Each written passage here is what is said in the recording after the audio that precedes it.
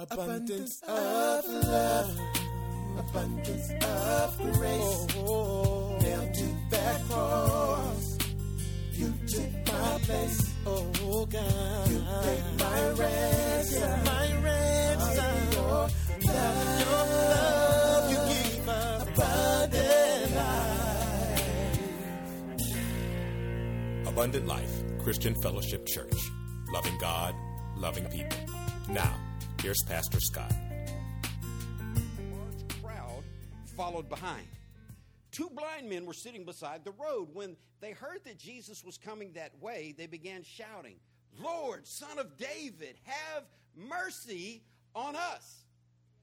"Be quiet," the crowd yelled at them, but they only shouted louder, "Lord, Son of David, have mercy on us." When Jesus heard them, he stopped and called, "What do you want me to do for you?" In verse 33, the Bible says, "Lord, we want to see." Jesus felt compassion for them and touched their eyes. Instantly, they could see. Then they followed him. I want to preach to you this morning from a sermon titled, "What do you want me to do for you?" And the me is not this me. The me is that me. Pray with me. God, thank you for even asking this question ever in your lifetime. God, thank you for loving us. Thank you for giving us this place to gather in your name, to worship you and to be taught by your Spirit, God. And I pray now that you'd anoint me, say things that would honor you. Teach us from your word by your Spirit. In Jesus' name, amen. This question that Jesus has asked consistently has been in my mind a lot. What do you want me to do for you? I've asked you many times, if the Lord came through right now and went row by row and started with Miss Irene and worked all the way back around to Terry. Well, I was noticing something about Terry this morning. Terry was coming back from putting in the signs out front. Where's your dad? Brother got to walk, don't he? I thought, look at the walk on this well-dressed man, right? I thought, I bet that's how he got Cheryl.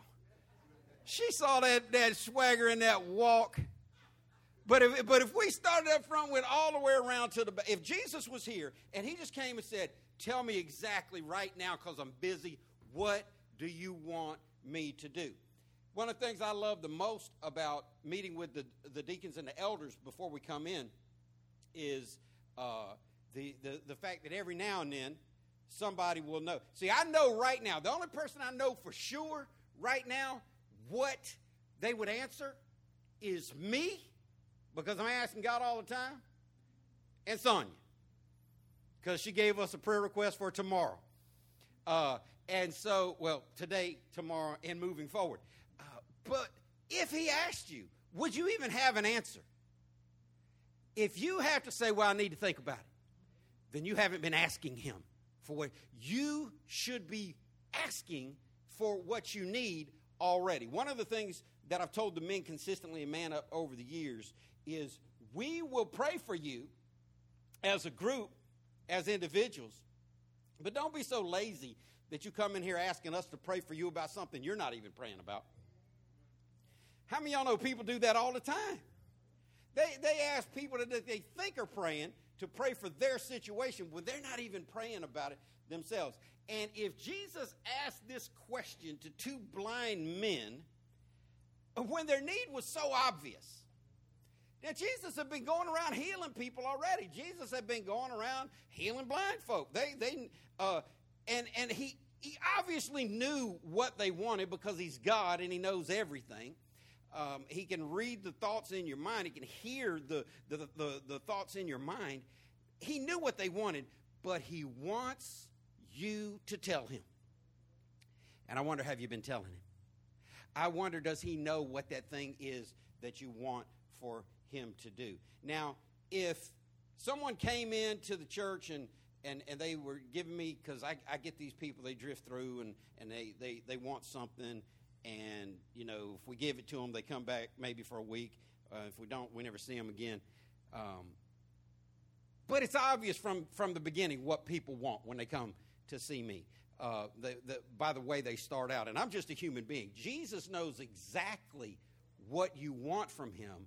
And I came to tell you today, most people don't want enough. Most people don't want enough. They don't want enough to even be asking. Now, if I ask you right now, do you want all your children to be saved and go to heaven? What do you think most people in the room would? Oh, amen. Yes, glory, hallelujah, Jesus. Amen to that, brother. I agree with that. Let's touch and agree. If people just go all religious on you, but the reality is most people want their children to be saved. Don't answer out loud, but I want you to think in your own life, have you prayed and asked God every day this week for every single person in your family that you want to be saved? Have you called their name before God and asked God to say, well, probably not. You want to know why I can be pretty sure that most people didn't pray and ask God to save every member of their family 7 out of the last 7 days? Because I know the people in the room didn't pray 7 out of the last 7 days. Didn't talk to God about anything of note.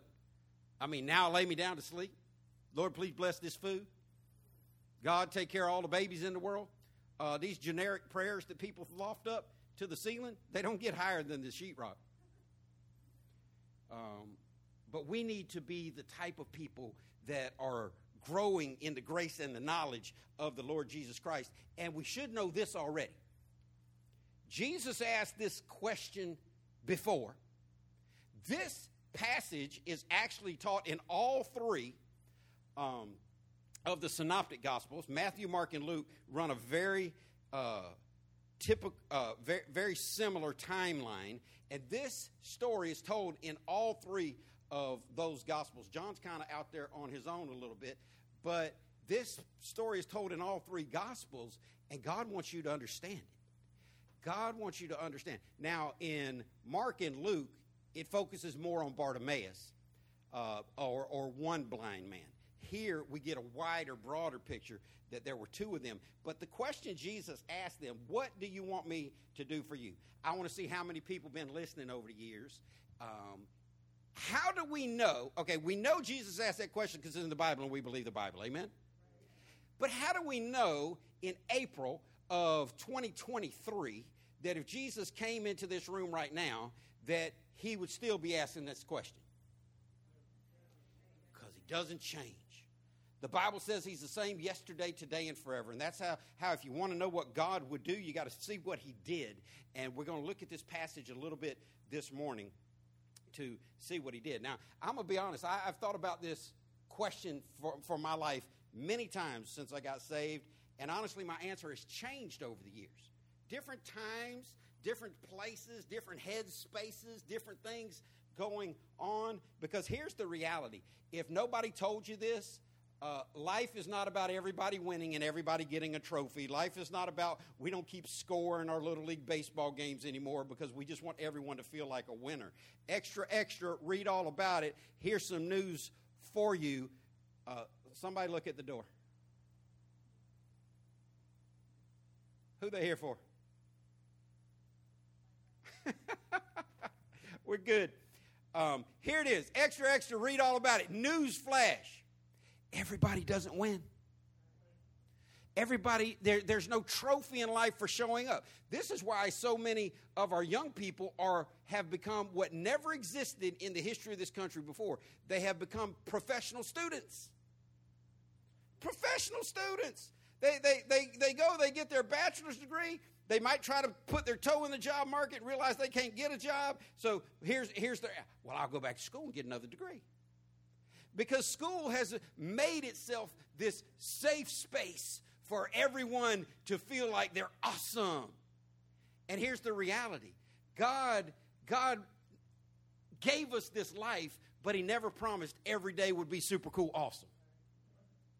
He said, as long as you're in this flesh, you're going to have trouble. And I've been saying this, one, because I like the way it sounds, and it reminds me of things that I need to be reminded of. That on good days, bad days, happy days, and sad days, God is still in control. And you're going to have those type of days in your life. So my answer for this question that Jesus asked then, and if he asked it then, he's still asking it now. So when Jesus would ask me, what do I want him to do for me, my answer has changed based on what I perceive the biggest need in my life at that time was. So I'm not saying that whatever your biggest thing you need from God right now will always be the same thing. I'll take you through a little progression. The first thing that I wanted to do when I had my first genuine, honest conversation with God is I wanted him to save me for real. I'd been in church as a little kid. I knew scriptures. I knew the whole Jesus on the cross thing. I knew all that. But I also knew there were a lot of fakes in the church because the pastor and his sons lived in our neighborhood. And one of his sons was what was that boy's name? Wally on Leave It to Beaver. No, Eddie. Eddie Haskell. He was Eddie Haskell. He was just a kiss up in front of all the adults, but behind the scenes, he was a totally different person. His older son wasn't an Eddie Haskell at all. He wasn't kissing up in front of anybody. He had track marks in his arms, and he was a drug addict. And when I got saved, and some of you know the story, I prayed specifically, and it was such a weird prayer, it stuck with me. God, please save me. I don't want salvation like Jimmy. Jimmy was the drug addict pastor's son. I said, I want real salvation like Peter, James, and John had in the Bible. And so that was the big thing that I wanted God to save me in a very real way. So I found a Bible verse that I could believe in, and I held on to it. Romans 10:13 says, for whosoever shall call upon the name of the Lord shall be saved.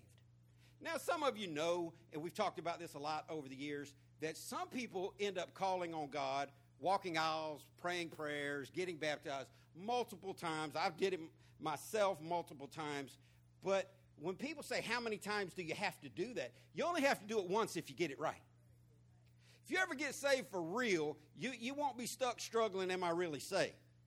Now, you might find yourself saying, am I ever going to get fully right with God? But I read that verse, and I thought, okay, well, I'm going to call on the name of the Lord. So I called on the Lord, and he saved me. All my troubles didn't go away like the preacher promised on TV. I didn't have, I wasn't walking on a cloud of air every day for the last 40, almost 2 years since then. But God saved me in a very real way. So after I got saved, I was desperate for God to save the people in my family. My mom wasn't even a Christian yet. And because I was the first person in my family to get saved, and I prayed. I was desperate to see my sister get saved, my brother get saved, my mom get saved. But when I first got saved, I asked my mom for something I'd never asked her for before. I had never picked up the phone and called my grandmother for anything. But I was just so desperate for everyone in my family to get saved. I asked my mom, I said, can you, this back when, there was only one phone in the house. Everybody didn't have their own phone. There was the house in the kitchen, and the cord looked like what? Bad, long, stretched out, just wrapped around itself, no matter how many times you tried to straighten. And so my mom called my grandmother, and I told her, I said, Grandma, I just want to call and tell you I love you, and I'm praying for you, and I want to make sure that you're born again. And my grandmother told me that she was a Christian, and that God had shown her when she was younger that one of her grandchildren were going to grow up to be a preacher, and she thought that'd be me. And I said, well, I don't know about all that. I'm just glad that you're saved. And I wanted everybody in my family to get saved. So I did what I did before. I found a Bible verse to believe and to hang on to. And here's what the scripture says. In Acts chapter 16, Paul and Silas are in prison. And the Philippian jailer comes to them, and he says this in verse 30 of Acts 16. Then he brought me to them and asked, sirs, what must I do to be saved? What a great question. What if people just started, what if somebody came up to you today, you're at the gas station, restaurant, you're walking up your driveway, and somebody said, can you tell me what I have to do to get saved? That would just be awesome if the whole world just started coming that way. But this jailer came to them and asked the right question. And in verse 31, they replied, believe in the Lord Jesus, and you will be saved along with everyone in your household. And, oh, man, I used to read that all the time and tell God that I believe in him, I believe in his word, I believe in his promise, I believe everybody in my house is going to get saved. Now, I thought, because I had bad teaching when I first got saved, I thought that this verse had God locked in a box. That because God saved me, he had to save everybody in my house, because he said that if you believe in the Lord, you will be saved along with everyone in your household. And I thought, well, I just believe God for everybody, because he saved me and he said he's going to save me and everybody. That's not what the verse means. The verse means this is how you get saved. This is how everybody in your house can get saved. And this is how everybody in the world can get saved. But I began to just believe God and say, God, I know you're going to save my family. And I just found a Bible verse that I could hold on to and that I could stay focused on. Then after God called me into full-time vocational ministry, not that he called me into ministry because God called everybody into ministry. Everybody's not called into vocational ministry, but everybody's called into ministry, because ministry is best defined as meeting needs. And we've all been called to meet needs of hurting people. And it can be as simple as holding a door open for somebody. It can be as simple as bending down picking up a piece of trash in a Winn-Dixie parking lot. Why would I pick up trash in a Winn-Dixie? Why not? Be helpful. Do something kind. Smile at somebody. Say hello. But when God there's a difference between ministry, because all Christians are ministers, and vocational ministry, which is what people do full-time in a vocational sense. But when God called me into full-time vocational ministry, I was longing for God to teach me the truth so that I'd be able to teach other people the right way, because I knew there was a lot of bad voices out there, and I knew there was a lot of people that weren't teaching the Word of God the right way. So guess what I did? I found a Bible verse. And this has been my pattern. So I found a Bible verse, and in Isaiah 50, verse 4, the Bible says, the Lord God has given me the tongue of the learned. Now, a lot of people would read that verse and say, that Pastor, that word's not learned, it's learned. It actually is learned. I learned math from a math teacher who was learned. You can look it up. Go get a dictionary. You'll find out. But anyway, God, it's like blessed and blessed, but we'll get into that a different day. The Lord God has given me the tongue of the learned, that I should know how to speak a word in season to him who is weary. He awakens me morning by morning. He awakens my ear to hear as the learned. And so I began to read this verse. I was drawn to this verse. I studied this verse. I read commentaries on this verse, and I found out what this verse is saying. Before you can have the tongue of the learned, you have to have the ear of the learned. Before you can speak good things about God, you got to learn good things about God. See, a lot of people want to be teachers, and they don't know anything. The Bible says, talking about a group of people who've been saved for a long time, he said, by this point, you should be teaching, but you yourself have need that somebody teach you the most basic, simple things about God. And that's the sad reality about the majority of pastors in pulpits across America. And you can tell them I said it if you know any of them. The average pastor hasn't led anybody to Christ in a decade. The average pastor couldn't quote 100 verses of Scripture to save his life. And the average pastor hasn't prayed to God for an hour ever. You say, well, that's pretty big statements. How do you know that for sure? Because every year for decades, they put out this anonymous survey to pastors, and they say, how much time do you spend personally a day in prayer? And they break it down, 1 to 2 minutes, 2 to 3 minutes, and they break it all the way down to an hour or more, minute by minute. And the number one answer given every year has been the same for 40 years, 2 to 3 minutes. And I told you what I think about that. If a pastor who gets a paycheck, whose job is to study and to pray. See, my job is not to cut the grass. Now, I used to cut the grass.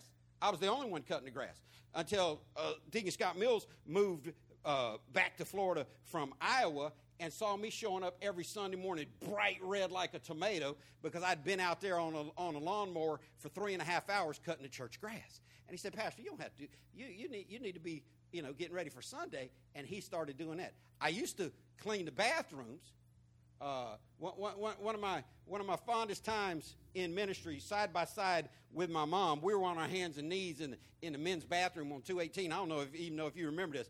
We were trying to scrub urine stains out from under the men's urinals in the bathroom. And I don't clean the bathrooms at the church anymore. And sometimes people might think, well, I don't see him on work day. He ain't up here stocking boxes of food. I ain't never seen him with a toilet brush in his hand. As God grew the church and God sent people to do other things, it freed me up to do what Acts says I'm supposed to do, which is study and pray. Give myself to study and pray so when I stand up here, I can speak a word in season because I have exposed my ear to God before I tried to expose my tongue to people. I have given up on TV preachers decades ago. Radio preachers. I've given up on them because every time I find myself in front of a TV and I sit down and just think, well, let me just try. Unbiased. Let me just open-minded. Let me just go to the Word Network and see what they're saying. Let me just click on Christian television and see what they're saying. I normally can't make it 60 seconds. It would be like going to a restaurant and ordering a steak, and they bring out a plate full of sewage. You can sit there and try to eat it if you want to, or you can just get up and say, this ain't my restaurant. I can't come back here. And there's so much lies being told consistently from pulpits and on the airwaves in the radio and television. And a big reason for it is everybody doesn't have the ear. People haven't exposed their ear for God to teach them. And listen, you can't give me what you don't possess. I don't know anybody in this room right now that could give me $3 billion. I should be honest. I don't know anybody in this room right now that could give me $30,000. Why? Let me just ask. Sonia, right now today, could you give me $3 billion? Why not? That's exactly. You can only give away what you possess. If you weren't raised right, it's going to be hard for you to raise your children right unless you learn new things about how to do it. You have to learn before you can teach. So I started getting up every morning and bending my ear to God. And he gave me the ear of the learned before he gave me the tongue of the learned. Then once I started preaching, I was longing for God to anoint me, gift me, to where when I taught, people would learn. Because I sat in so many church services, and I went to Bible college, I went to seminary, I've been involved in education my entire adult life. And there's a class called homiletics. And it's the art of speaking. And they teach you how to speak with intonation, how to raise the pitch and lower the pitch, how to fall off at the end of every sentence. And I thought, I'm not going to fake my... And you can listen to preachers, you can listen on the radio for 10 hours and every one of those guys sound the same. They all go into this fake voice.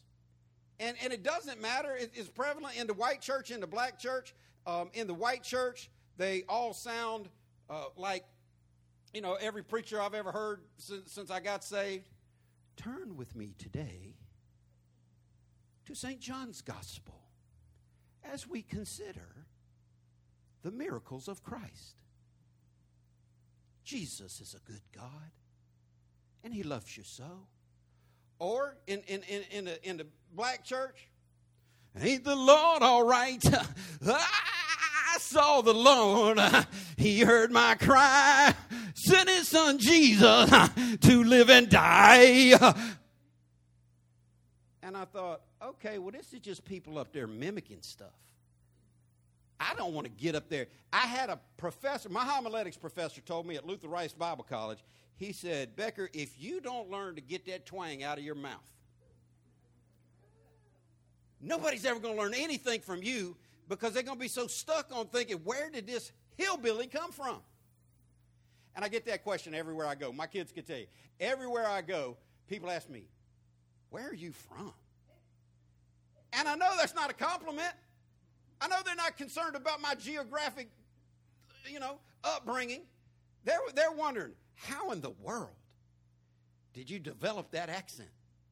And I mess them up because here's a little news flash. People that aren't from Florida, a lot of, especially if don't live in the Southeast, they think Florida is Miami Vice.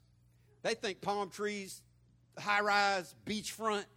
They think, fast boats and drug dealers. They think, South Beach. They think all that.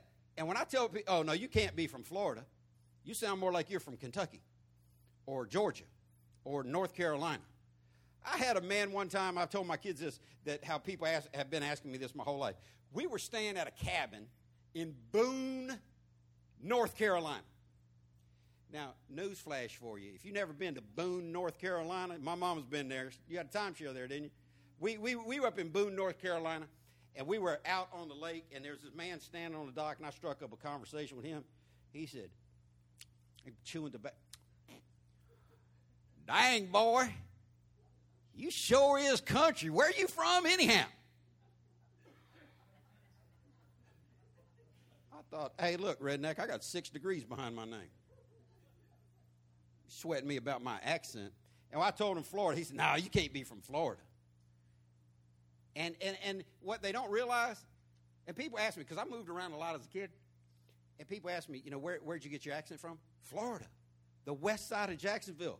The west side of Jacksonville is not beaches and palm trees. It's chickens, goats, and cows. It's trailer parks. They know high-rise buildings on the west side of Jacksonville. But I began to ask God to, when I teach, I didn't want to teach with a fake voice. I didn't want to. Some preachers preach so big time. There's a guy, the most impressive preacher I've ever seen personally in my life for me is an African-American bishop named Bishop Harold Ray. Sharpest dude, best-looking dude, best-dressed dude. Had on a suit that he said he paid $15,000 for, and it looked like it was worth every penny. He had on over $100,000 worth of jewelry. Now, he was a lawyer before he got called into ministry, and he won multiple billion-dollar lawsuits, class action lawsuits, one in particular against Big Tobacco, set him up with all this money. So it wasn't like he was wasting church money on all that clothing and cars and opulence. But because of his background, his legal background, and just who he was, his personality, everyone that ever listened to this guy, even if they had never heard anybody say it, would either say, man, when Bishop Ray's preaching, you need a dictionary or a thesaurus. He would say words that people would think, I don't even know if that word fits right there. Because I never heard that word before. I don't know if he was making up words or just using legal words. I remember when we first started this church and we had to put together bylaws. And so I looked at some different bylaws from churches that I respected. And we put a phrase in our bylaws that has to be there, that our church is a nonprofit organization and focused on eleemosynary purposes. And nobody in this room knows what eleemosynary is. I don't even know if I'm pronouncing it right, and don't ask me to spell it.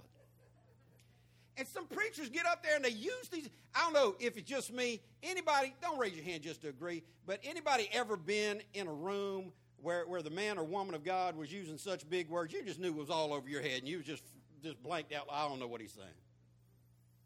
But it sounds good. And he said he paid $40,000 for that watch, so you know he's got money. But I thought, I don't want to get up there and put on a fake voice and act like it is. I just want God to anoint me in such a way that when I teach, people learn. I don't want to go over people's heads. I don't want to seem impressive. I don't want to stand up there in expensive suits. People ask me, Pastor, do you wear suits? I've got over 20 suits in my closet.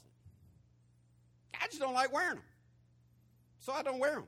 I could get all dressed up. I could tell all the elders and deacons immediately. Well, look at Wilbert. Boy, you could be our poster child. Man, let me tell you. The brother looks so good right now. I'm not going to ask him to do it because I don't want him to get dirt on the chair. But did you see the boots on this brother? That's a good-looking pair of boots, young man. If I told everybody, all right, Nancy, no more sockless tennis shoes and blue jeans Let's all start dressing like Wilbert. Let's wear ties and suits. It wouldn't be 2 months. We would have women coming to church with hats on, men coming to church with suits on, and it would just be a show. Now, I'm not saying it's bad to dress like that. I've said it from the beginning. Wear whatever you want to wear, just don't come naked. Wear something. But I started praying and asking God, I don't want to learn this vocal manipulation. They teach a thing called NLP in seminary, and it's verbal manipulation. And the greatest, and if you know me at all, you know I've been one of the greatest defenders of President Barack Obama that there is.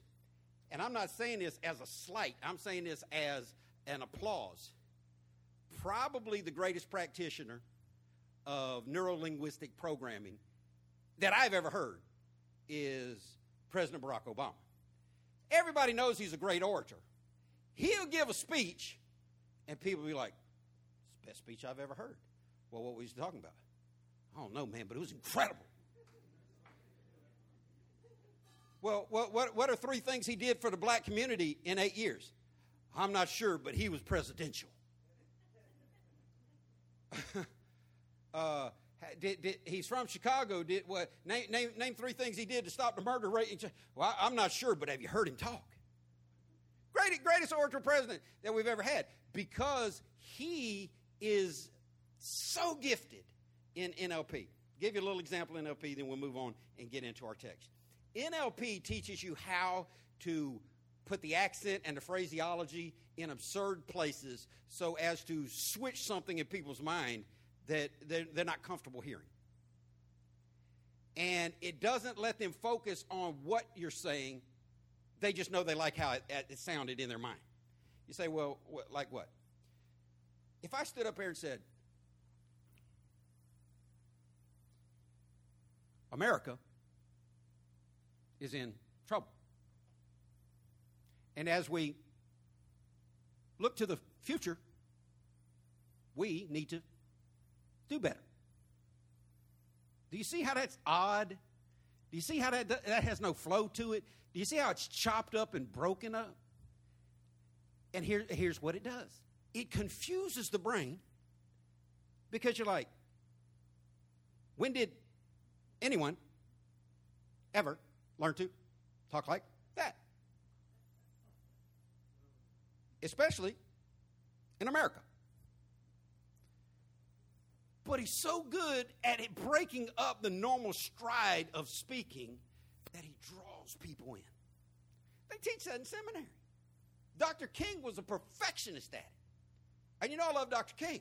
Perfectionist at it. But I decided, nah, I'm not going to. As a matter of fact, the only time I ever thought about doing it, I told Gail, I said, I'm a master NLP. Cults use it in brainwashing as well. I said, I'm a master NLP, and I'm going to use it for good. She said, no, you just be you.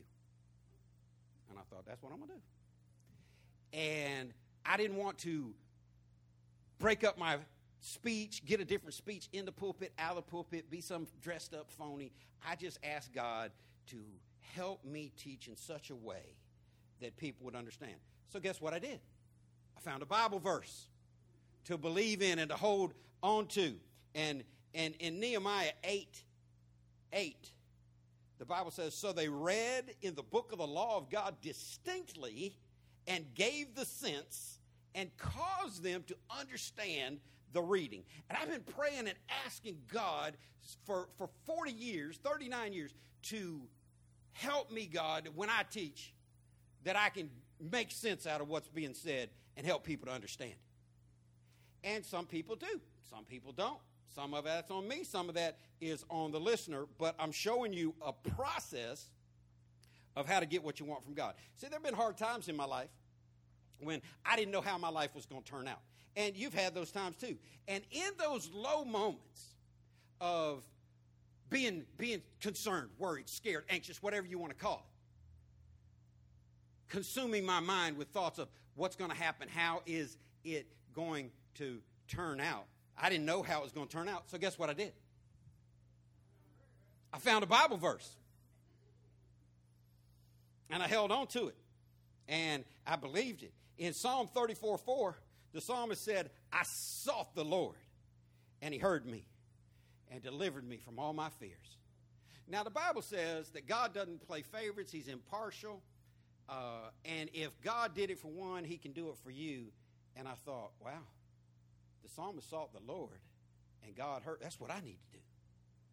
I need to seek God in prayer, and I need to talk to him and let him deliver me from all of my fears. And over the years, there have been different times I wanted God to do different things for me or for someone I love. During those times, I did what I'd done in the past. What did I do? I found a Bible verse or a set of Bible verses to hold on to, and I sought God consistently through that process. So when I came to this verse, I thought, oh, that's forever right there. Hebrews 11:6. And I've probably quoted Hebrews 11:6 more in teaching than any other verse in my entire teaching ministry. And Hebrews 11:6 says, but without faith it's impossible to please him. For he who comes to God must believe that he is, that God is, and that he's a rewarder of those who diligently seek him. Now, we all believe that God is. We're here in church today. We believe that there's a God. We believe there's God in heaven. But we don't all believe that he's a rewarder of those who diligently seek him. Because there are people who stayed home from church today that would tell you they're seeking God for X, Y, and Z. There are people who haven't been in church in months who will tell you that they're seeking God for X, Y, and Z. But here's the question. Are they diligently seeking him? Is there an urgency? Is there a longing? Is there a consistency? No, there's not. And that's why most people don't walk in the reward of the Lord. But when I found that verse, I thought, that's it. I believe in him. I want to please him. And I am going to be diligent in my study for him. So here's the punchline, then I'll get back into the text. Whatever you need from the Lord, find some verses that speak to it and hold on to those. Listen in our text in Matthew 20, verse 29. The Bible says, as Jesus and the disciples left the town of Jericho, a large crowd followed behind. Well, there's times when we should do exactly what Jesus did. The Bible says that we'll do the things that Jesus did, and greater works shall we do than those things that Jesus did. It's not saying that we'll do better. Our works will be greater than his. They'll be more in number because there's more of us. And we had more than 33 years to get that done. We've had thousands of years to get that done. But so we should do like Jesus did. We should do the things that Jesus did, but not all of them. Well, I don't believe that, Pastor. I think we should do everything that Jesus did. Well, what date is your crucifixion scheduled for? I mean, if you know what date your appendix was taken out, you ought to know what date your crucifixion is coming. Oh, well, not like that. Oh, okay. There's certain things that only Jesus could do. And so I look at that and I say, okay, well, we want to do what Jesus did.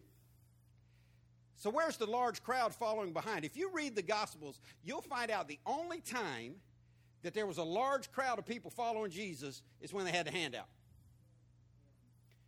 Doing miracles, healing people. They came to see the show. There was a great preacher named John Wesley, and songwriter, preacher, and they asked Wesley one time, why are your meetings so effective? What do you do that causes such an outpouring of God when you preach? He said, I just made up in my mind that when I stand up in the pulpit, I'm going to let God light me on fire and people come to watch me burn. And they did. But it was a show. And we still got some of it. But we still got shows going on today on Sunday morning, Friday night, Wednesday night, Thursday night, whenever night people meet. And some of you have been in churches where you had an incredibly gifted speaker. Could preach the paint off the walls. And you've left and people are saying, whoo, man, Pastor was fired up today. He was preaching, wasn't he? Oh, what was he preaching? I don't know, but he was going. That's just a show. That's the crowd comes to see the show. But every time Jesus will start talking about something serious, they'd all drift out and go somewhere else. So much so that when all the crowds left him, in John chapter 6, he turned to his 12 and said, are you guys going to leave me too? Jesus made statements like, will there even be anybody left with faith on the earth when I come back? See, it's not the crowds that we need to focus on. It is truly following Jesus. But this is a historical account of what was going on. And in verse 30, the Bible says 2 blind men were sitting beside the road. And when they heard that Jesus was coming that way, they began shouting, Lord, Son of David, have mercy on me. I'm not going to take time to preach through all this in a very teachy fashion. But one thing I want you to see is these people had a physical problem. What was it? They were blind, but they weren't what? They weren't deaf. They were blind, but they weren't deaf. They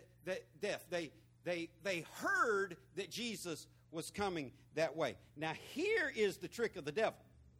To get you to see your weakness in one point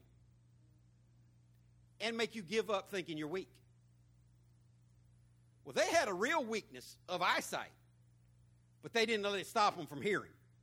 I don't know what your weakness is this morning. I don't know what your struggle is this morning. I don't know what you want God to do for you this morning, but I do know this, you're still alive because you're here. And don't let one difficulty, one issue, 10 issues, 100 issues stop you from focusing on and concentrating on what it is that you need from the Lord. Because even if you don't have all the money to pay your rent, if you got a pillow to put your head on, you're going to be all right. And if you don't have a pillow to put your head on, you just go lay on some grass. And if you don't like laying on grass, get up under a bridge. I mean, there's always something that you can do that you can be thankful for. They couldn't see, but they could hear that he was coming. And they began to shout out to him and said, Lord. Now, we use the word Lord a lot in church world in 2023. They didn't use the word Lord that much in the first century because it's a sacred word.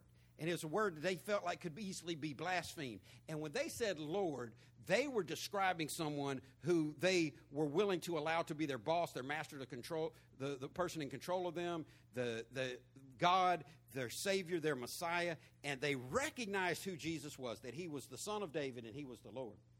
And they asked to have mercy on us. See, I think most people in this room, many people in this room, have recognized who Jesus is.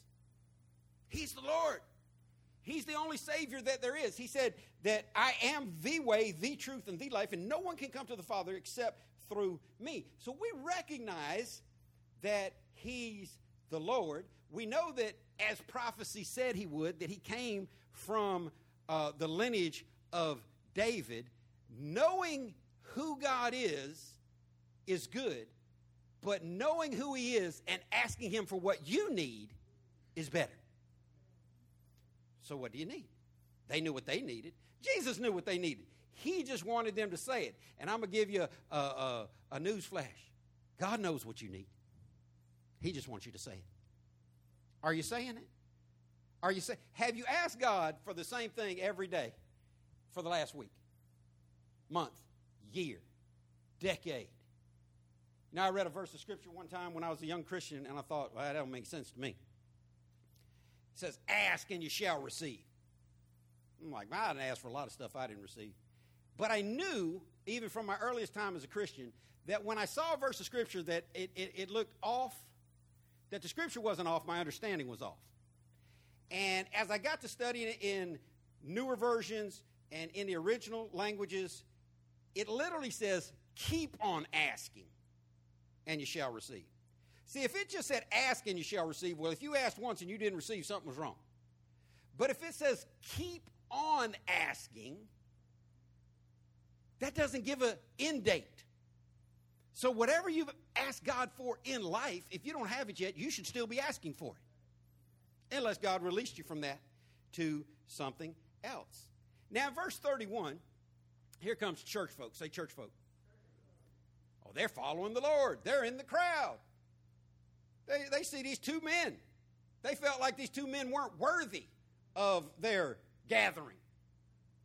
They were cliquish And they said, we're the haves, you're the have-nots. Hush your mouth. Be quiet. This is the Lord. He's busy. He don't have time for you.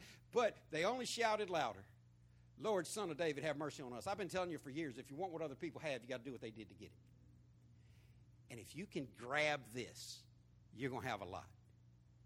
Don't let yourself, the voices in your head, or the voices outside of you stop you from calling on God for what you want. You keep calling. You keep asking, keep asking, keep asking, keep asking, and you will receive. But church people, they don't like anybody upsetting the flow. Well, we've never done it that way before. Well, buckle up. We're about to. Well, at my last church, you ain't at your last church. You left there for a reason. I'm about to leave this one. Well, we'll survive. Because here's my thing. I'm just as comfortable preaching to 15 people on Wednesday night as I am preaching to 5,000 at a stadium. Keep on asking. Church folk tried to shut them up. Church folk try to put everything in a box and try to make everything what they think it ought to be. And so they said, y'all be quiet. It's not dignified. It's the Lord. They're like, we're blind over here, dude.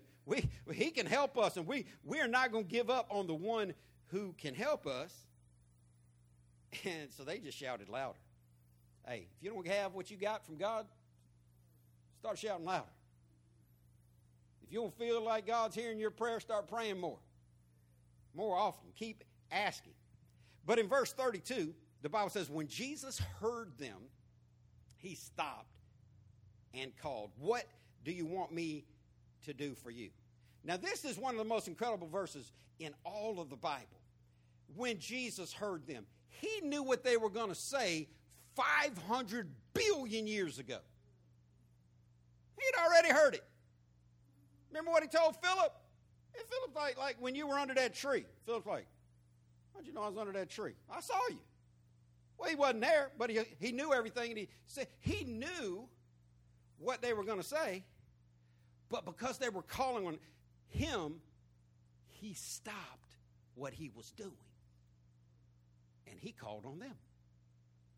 Now, this is a big switch because most of us have called on God for something, yeah? Most of us have asked God for something. But when's the last time you stopped God in his tracks and he called on you? Well, I'm not sure, Reverend. Well, you need to shout louder. You need to be more diligent. You need to be more consistent. You need to get some Bible in you that you can hold on to because they refused to give up on what they needed.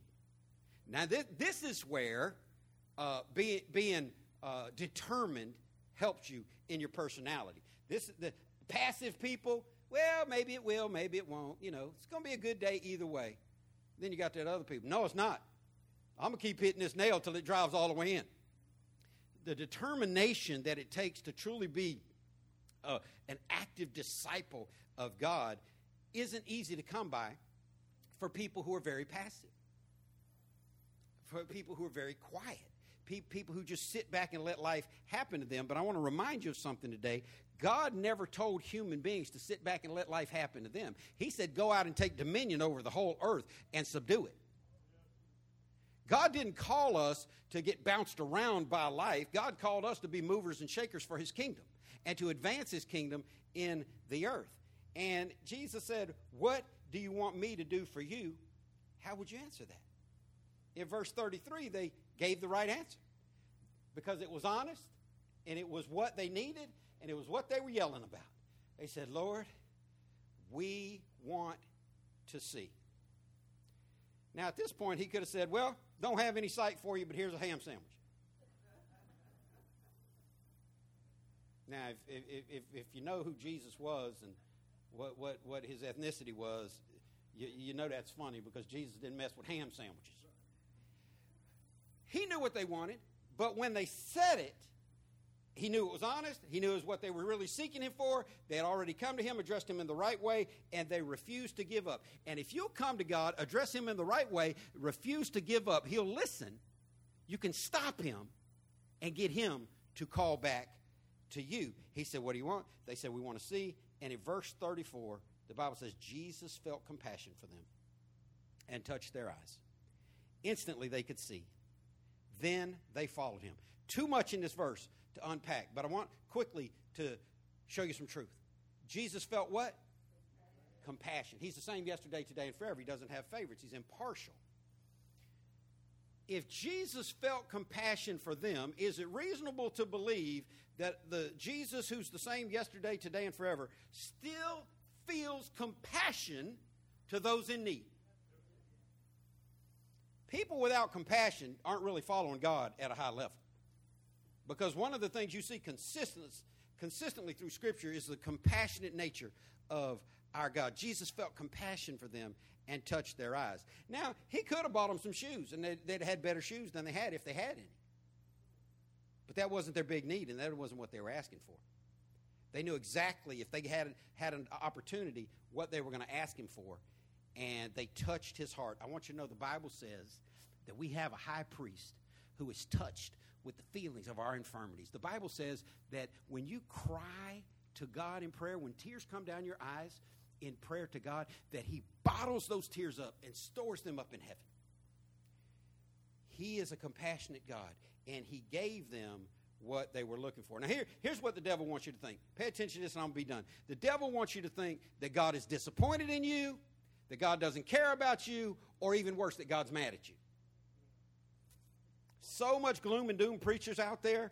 You know, everything, the sky is falling, everything's going bad. Listen, if God was some angry old man sitting on a stone throne with a scepter in his hand just waiting to shoot lightning bolts down on the earth and kill everybody, we'd all be dead.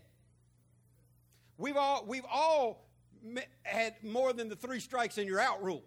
And that's why preachers say, and I've told you many times, that he's not just the God of the second chance, he's the God of what?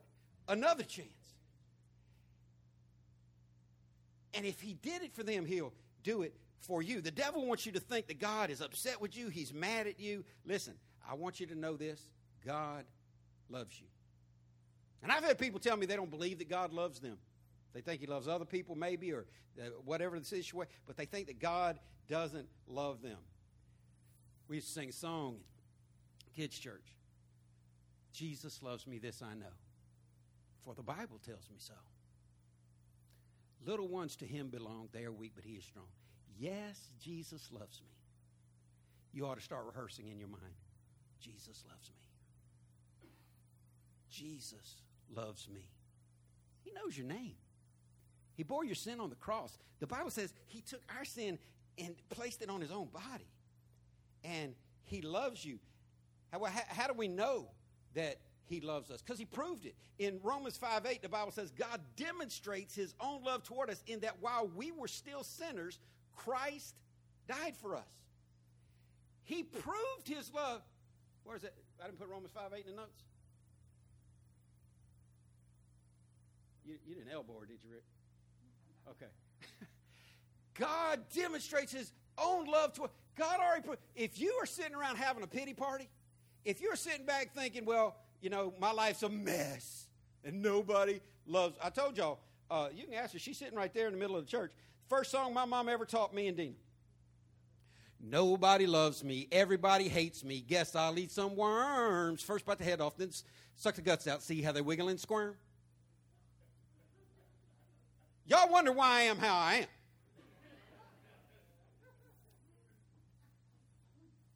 But and then as a kid growing up, I was forced. I don't even know how often it came on. It felt like every day, but I'm sure it wasn't. It might have been. I don't know. Hee-haw. Anybody remember that classic bowl of nothing?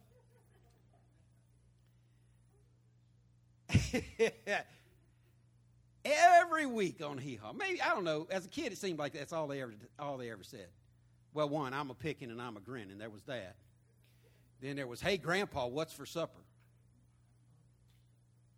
Fried chicken and country rice. Turnip greens, twice as nice. But he'd give his little speech. But the one thing it seemed like they were always saying is gloom, despair, and agony on me. Deep, dark depression, excessive misery. If it weren't for bad luck, I'd have what? Y'all got tortured too. That's incredible.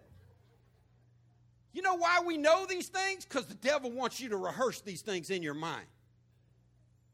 God don't love me. That's for other people. God ain't going to heal me. That's for other people. God ain't going to get me out of this jam. It's my own fault, and I deserve to be in it. You got to start believing what God has shown you.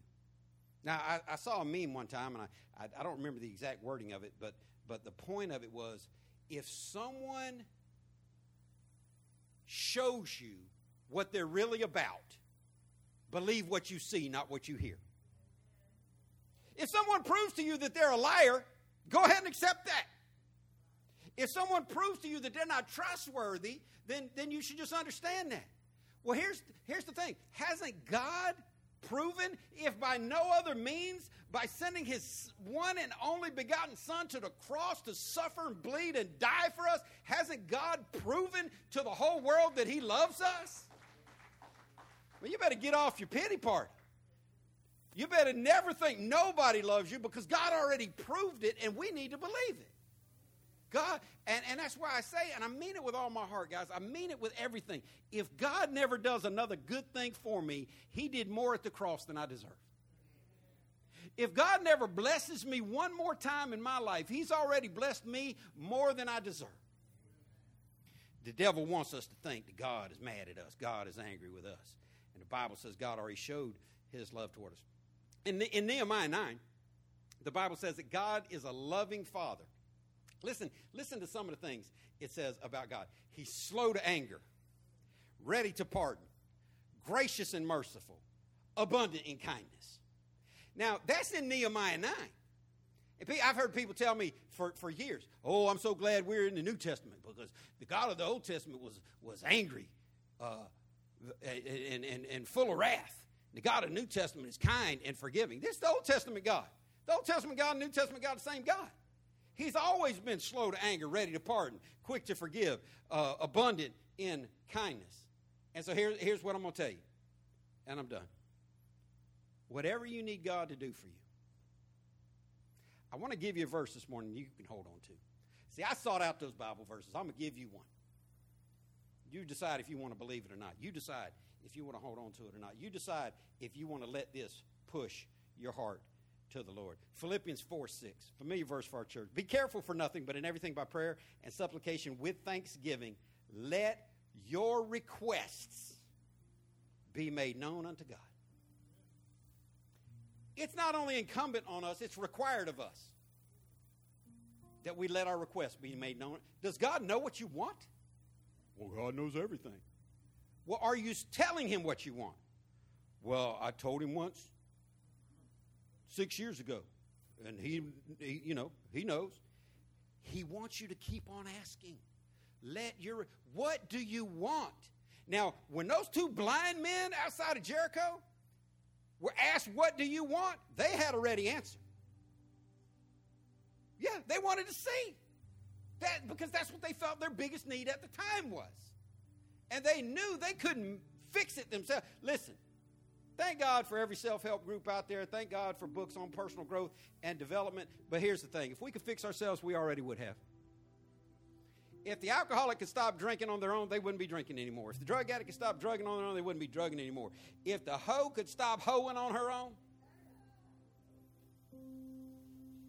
she'd have to get a job. But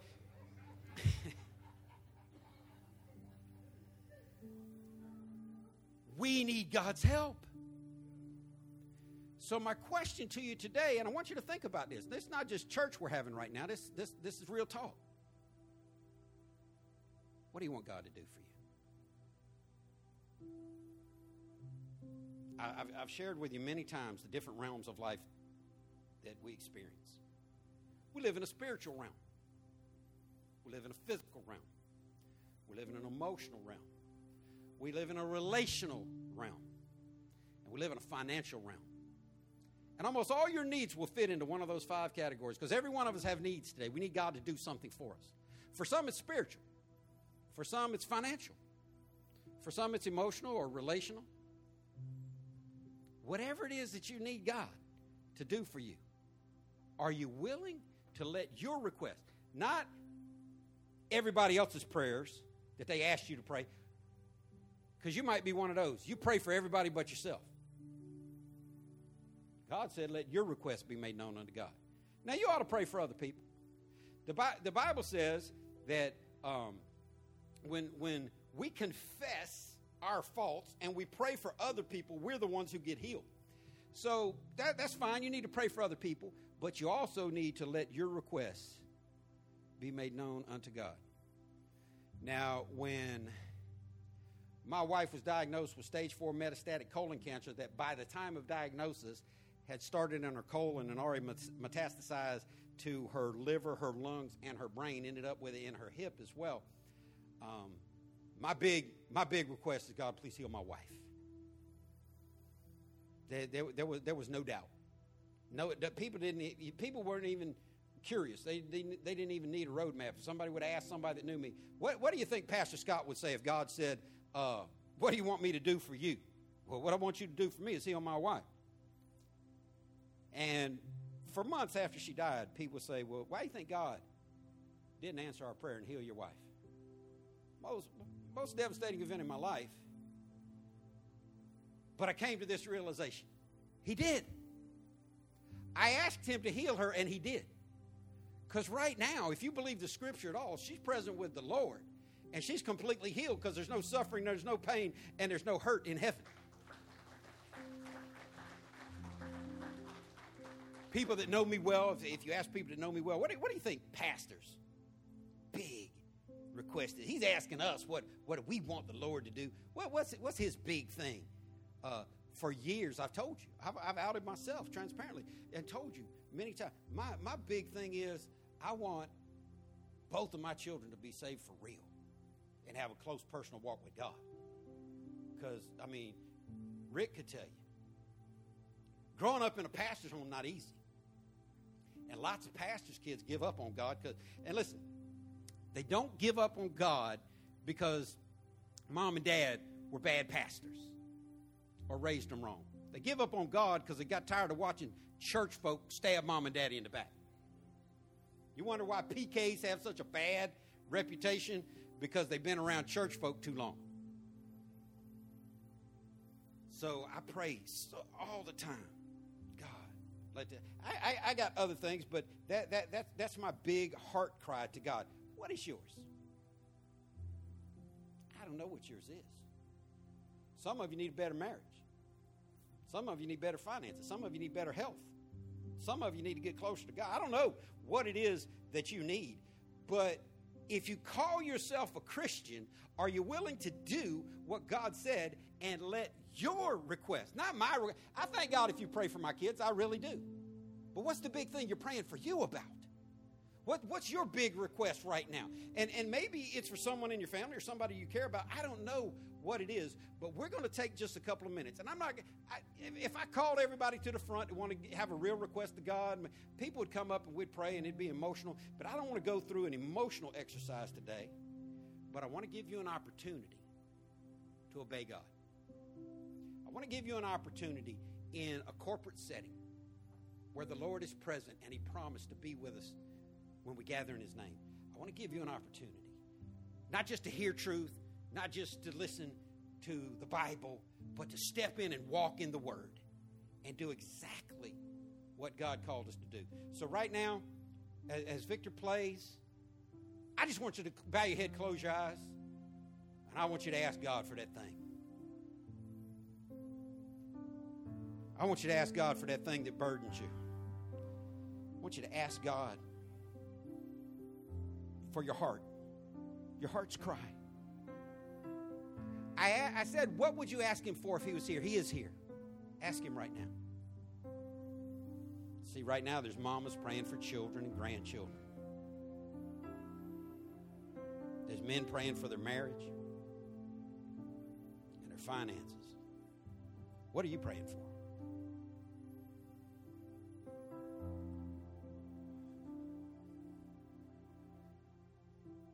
I just thought of something that's been the longest heart's cry I've had for almost 42 years. I heard a song when I was a younger Christian. And it said, may all who come behind us find us faithful. See, anybody can start a thing. I want to finish a thing. Everybody in this room is only one bad decision away from destroying your reputation. You're only one bad decision away from shame and embarrassment for you and the Lord's church. You ought to want to finish this race. Faithful to the end. Ask God, what is it? What do you want God to do for you? Say it to him right now. And keep saying it till it happens. Don't let your mind shut you up. Keep saying it. Don't let other people slow you down. Keep saying it. Don't get lazy and give up. Because we're commanded to let our request. It's amazing that God cares about our requests. Stop believing in your mind that God doesn't care about you. Because the Bible says plainly, he already showed his love to us by sending his son to die for us. God, we love you. We thank you for loving us. God, I pray in Jesus' name that you would create in us a greater urgency to let our requests be made known unto you. I pray in Jesus' name, God, that you would give us an urgency to love you with all our heart, soul, mind, and strength, to value you more than ourselves, and to put your agenda in front of ours. God, I thank you for each person who's come here, God, and I pray for every lost person in this room that you would show them your love, and I pray for every saved person in this room that you would fill us with your spirit, God, and help us to be and do all that you've called us to be and do. God, I ask you to let Jake and Seth be saved for real. Let them have a close personal relationship with you. Help us, God, to trust you with our heart, our cry, our tears, our prayers. Help us, God, to trust you that you're good and you're kind, you're faithful, you're loving, you're slow to anger, quick to forgive, ready to pardon. You're a good, good God. You're a great God. There's nobody like you. And we need you. We recognize our need for you today, God. We ask you these things from our heart in Jesus' name. And all God's people say amen. Come on, put your hands together for God who listens. Abundant life.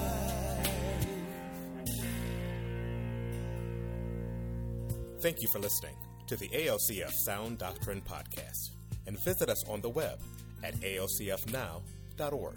Your financial support for this ministry allows us to share the gospel around the world. Your support is greatly appreciated. If you would like to give a donation, please go to ALCFnow.org. Abundant Life Christian Fellowship Church, loving God, loving people.